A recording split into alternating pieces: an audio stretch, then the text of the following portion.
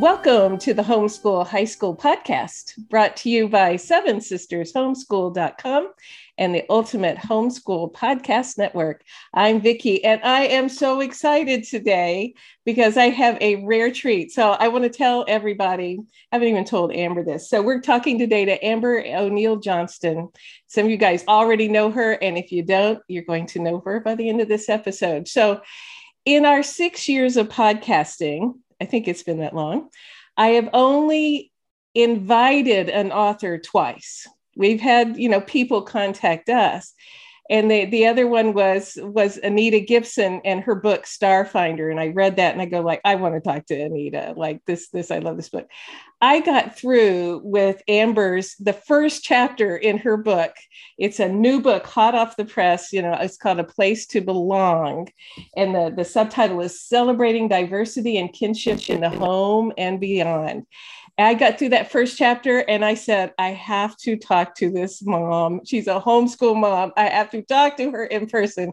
So I just randomly, sent her an email. And then as soon as I sent the email, I went to her website and, let me read about Amber, and found out she's been on NPR. She's been in Christianity Today, all these things. And I go oh, okay. But Amber had time for us, and I would love for you guys to get to know her. So Amber, say hey to everybody and tell us about you and your homeschool journey. Oh, well, hello, and thank you for having me. I live outside of Atlanta, Georgia with my husband, Scott, and we have 4 children. We've been homeschooling from the beginning, and we are the least likely candidates for homeschooling. That's what I always say. I grew up with 2 public school principals for my parents, and my sister and my grandfather were elected public school officials on the school board. Wow. And my husband is also a product of public education. And so the thought that we would not use it was just kind of unfathomable to me. Yeah. So when our oldest was about 3 or maybe just turned 4, my husband approached me and said that he'd really like to give homeschooling a try. He's a jokester, so I assumed this was one of his jokey pranks, and I just burst out laughing, and he started laughing. So I was okay, that was funny, haha. And the next week he's so I have a confession. He was when I asked you about homeschooling last week, I actually wasn't laughing. He said it was nervous laughter that I had after I saw how hilarious you thought it was.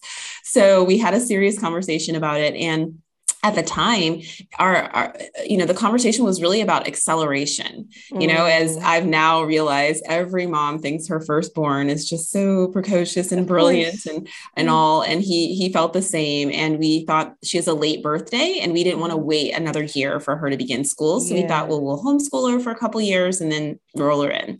Well, during that time of preparation, those months and really a year kind of leading into this decision, I started reading, and it didn't matter which direction I read in. Even people who maybe disagree later in the older years as to how, education should be handled. In the younger years, they all agreed, and they all said, slow down, stop rushing the children, let them have a childhood, move at their own pace, spend plenty of time outdoors, use their hands, work on habits and character development. And I was wow, all of these people, when people who don't disagree, who don't agree on other things, agree on something, I start really listening.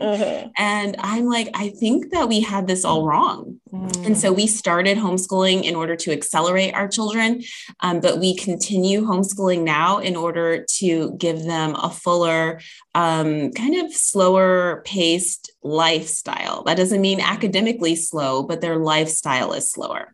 So that's kind of how we landed in homeschooling. Yeah. And that's been how many years now, do you think? We are coming into our 7th or 8th year. Depends on if you count, right. I thought I was proudly homeschooling pre-K. I mean, I was doing all the things. So I don't know if I count that anymore. It's a lifestyle. All of life is education when you let it be. So, all right. And so you're a homeschool mom, and you're also an author. Yes. So tell us about A Place to Belong and how it came to be. What was on your heart? Yes, I had been looking for, obviously, typical homeschooler mom, a big reader.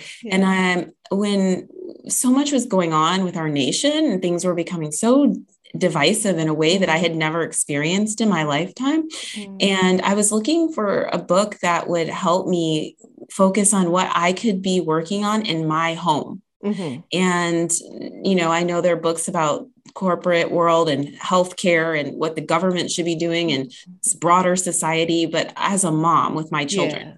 And right there, I could find very few books that were talking about these societal issues in terms of race and ethnicity and, what was this diversity, inclusion, and equity that I kept hearing about in this work world, but how did that play out in my home?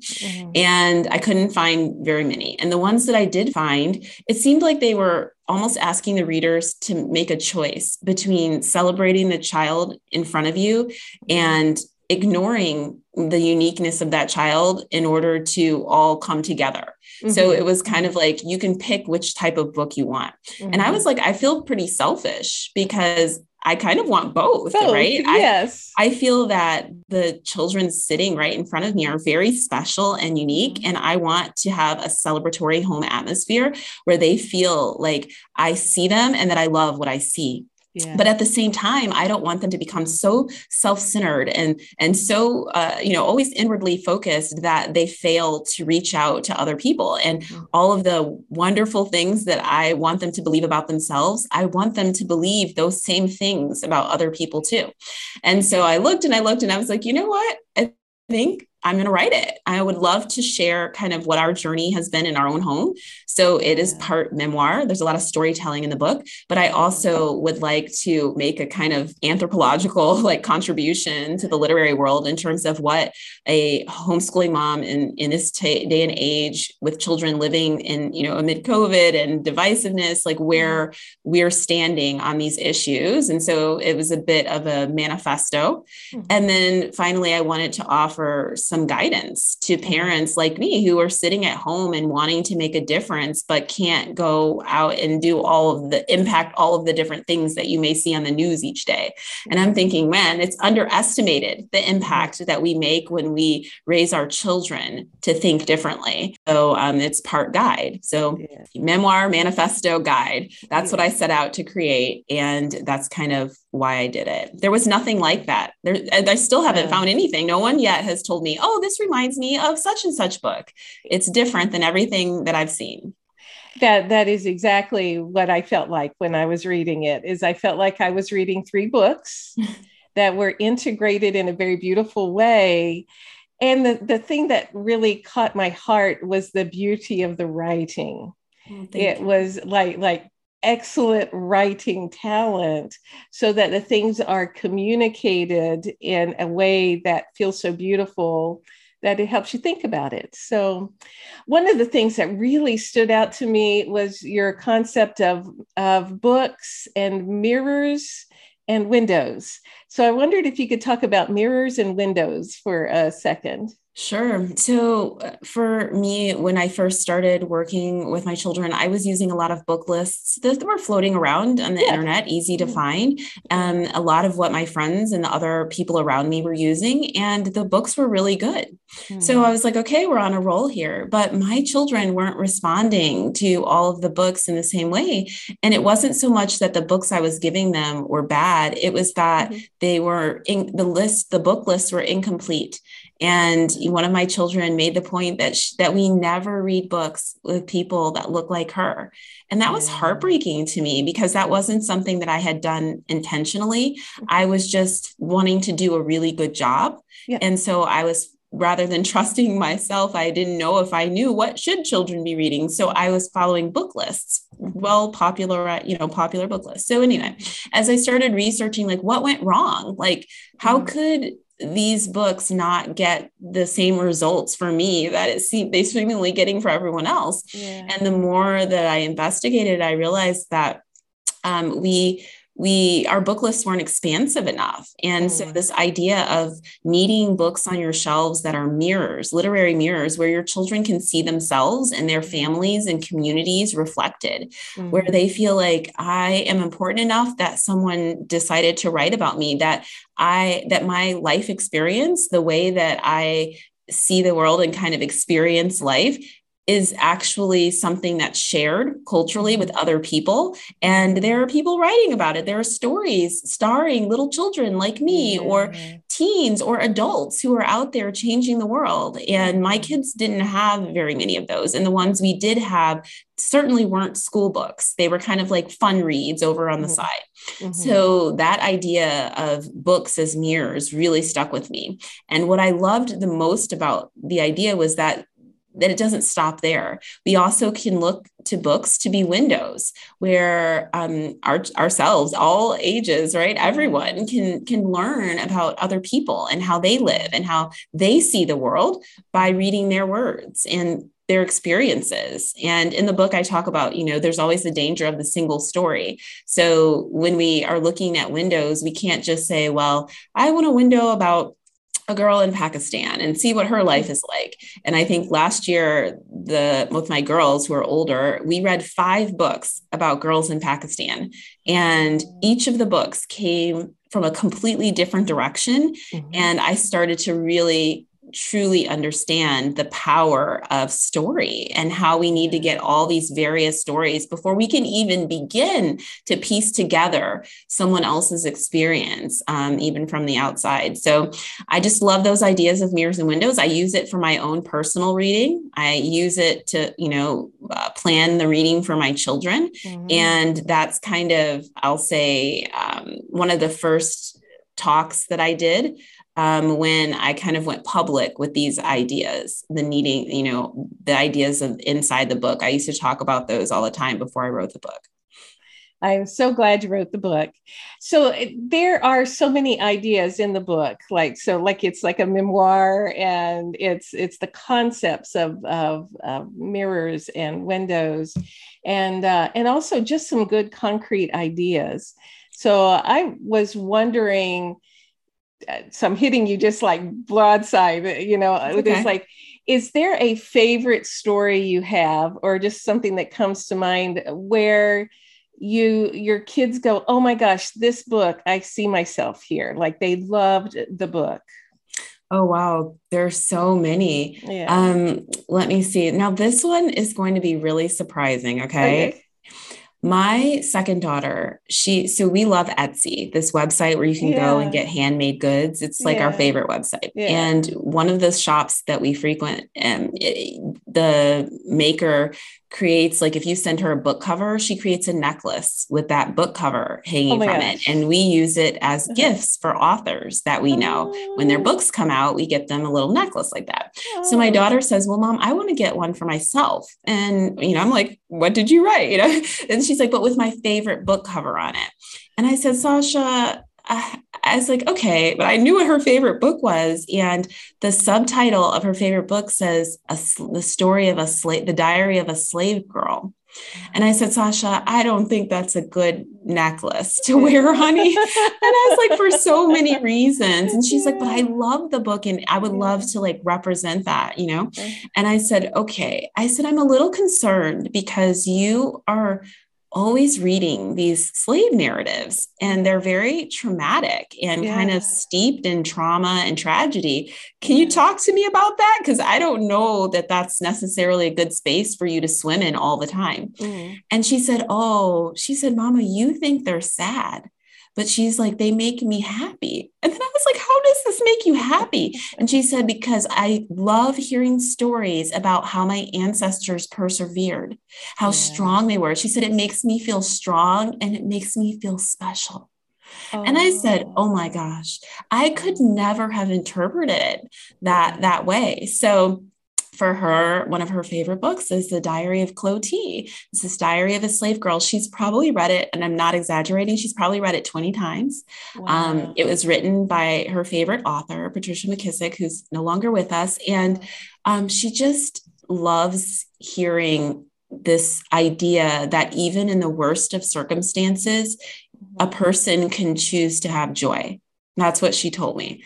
So I think that's an example of a child taking a completely different interpretation of something than what we as adults would take. And so my other daughter would never choose to read that. Her favorite book last year was Amari and the Night Brothers, which is fantasy book by a first-time author, and it just blew everyone out of the water. It's by B.B. Alston, and it's about a girl who doesn't realize that she has kind of like these magical powers, and she enters into this fantasy world and all of that. But on the cover, she has this like big curly hair, like this big afro, and my daughter said, "Mommy, I never get to see myself in a fantasy story." Yes. So they have different tastes, but those are two books that they've brought up to me as being really impactful. One of the things that stood out to me in your book was being an askable parent, to let kids ask questions or have opinions that you don't shoot down, that you listen to. Yeah. So your daughter, who loved the story of Clotilde, you didn't say like, "Oh my gosh, we should never, dwell on that." Instead, you asked a curious question. So you gave her space to explain herself. And you didn't tell your next daughter, "Oh, fantasy's not good literature." You said, let's have fun with that. Yes, definitely. So that's so important, I think, is to be that askable parent and allow children to explore and grow in that way. I know it's interesting. People have asked me before, like, "Oh, how do you get your kids to read Shakespeare?" My kids think it's so boring. Like, they don't want to read it. And I'm like, because I let her read Amari and the Night Brothers. It's like she has a literary life. And so they don't balk at things that they have to work harder to process, or things that aren't the hottest thing, because they also are reading broadly, and they're getting, their fill of the things that really light them up or that are easier to read. So anyway, and by the way, I did let her get that necklace too. So that's awesome. You're an awesome mom. Yeah. So one of the things also I appreciate about the book, and I may end up doing this myself because there's just so much. I don't have kids in the house anymore. My kids are grown, but there is so much to think about in the book. And it's a study guide for moms in the back of the book, where you could sit with a group of moms and discuss the chapter. There's prompt questions. So for us geeky moms, I think we will all enjoy that. So, all right. So Amber, I know you're a busy person besides being a mom. Tell me about some of the things that you are doing. So about your website and speaking, and tell us about that. So under the brand name Heritage Mom, I basically write and speak about a variety of things. Sometimes it's just general homeschooling. And even then, I'm still working under this kind of mission that I have to help just diversify even the stories within the homeschooling world. So I think even when I'm writing about my son's fishing or what we're reading that day, I still am doing that intentionally to help normalize let's say that we're here too, and sharing in this lifestyle, this lovely lifestyle. Yes. But I share book lists and a lot of fiction books, but also I break down history books by historical time period, because so many homeschoolers we pace our years in that way. You bet. And so people can look up each historical time period and find my recommendations for Black history books that my family has really enjoyed: biographies, historical fiction, nonfiction, picture books, poetry, art, music. And I have packs called Heritage Packs, which are lesson guides, and they're topical. So one thing that was frustrating to me, I would be trying to teach my children about things, and there would be like a paragraph about, say, the Harlem Renaissance in a history book. And I'm like, wait, that was like 4 sentences and we're done. Like, that's all we're going to say about it. And so I was like, we're going to study this all year. And so I would share my lesson plans that I share the lesson plans I use with my own kids. I put them on my website when I'm done so that other people can see like which videos we used and which books we read and when. And we have one for the civil rights and just general Black history. We have a study on the culture of Africa. We have melanated tales, folk tales, and I know, so cute. I was looking at that. Yeah, it's my son's favorite. I have my little guy actually sitting here on the other side of the camera, and he just enjoyed it so much. Fairy tales, folk tales, and myths, and all, with brown characters and stories from different countries. So Those are the things that I do on my website and social media, Heritage Mom Blog. I'm active on Instagram and Facebook, but I also speak at conferences. I think I've spoken, I need to count, but I think I've spoken at 12 or 13 conferences this season, where I just try to get out and share some of these ideas with parents all across the nation. And the ideas are pretty simple. And what's been very positive to me when I share about my book or the work that I do, it's very rare that someone rejects these ideas. Yeah. What usually happens is they say, I never thought about that. Yeah. And that's very motivating to me because it helps me, it encourages me to keep going and to continue talking about these things, because I think these are things that people do want for their families, but they just might not quite know how to articulate it or how to pursue this type of living. Yeah.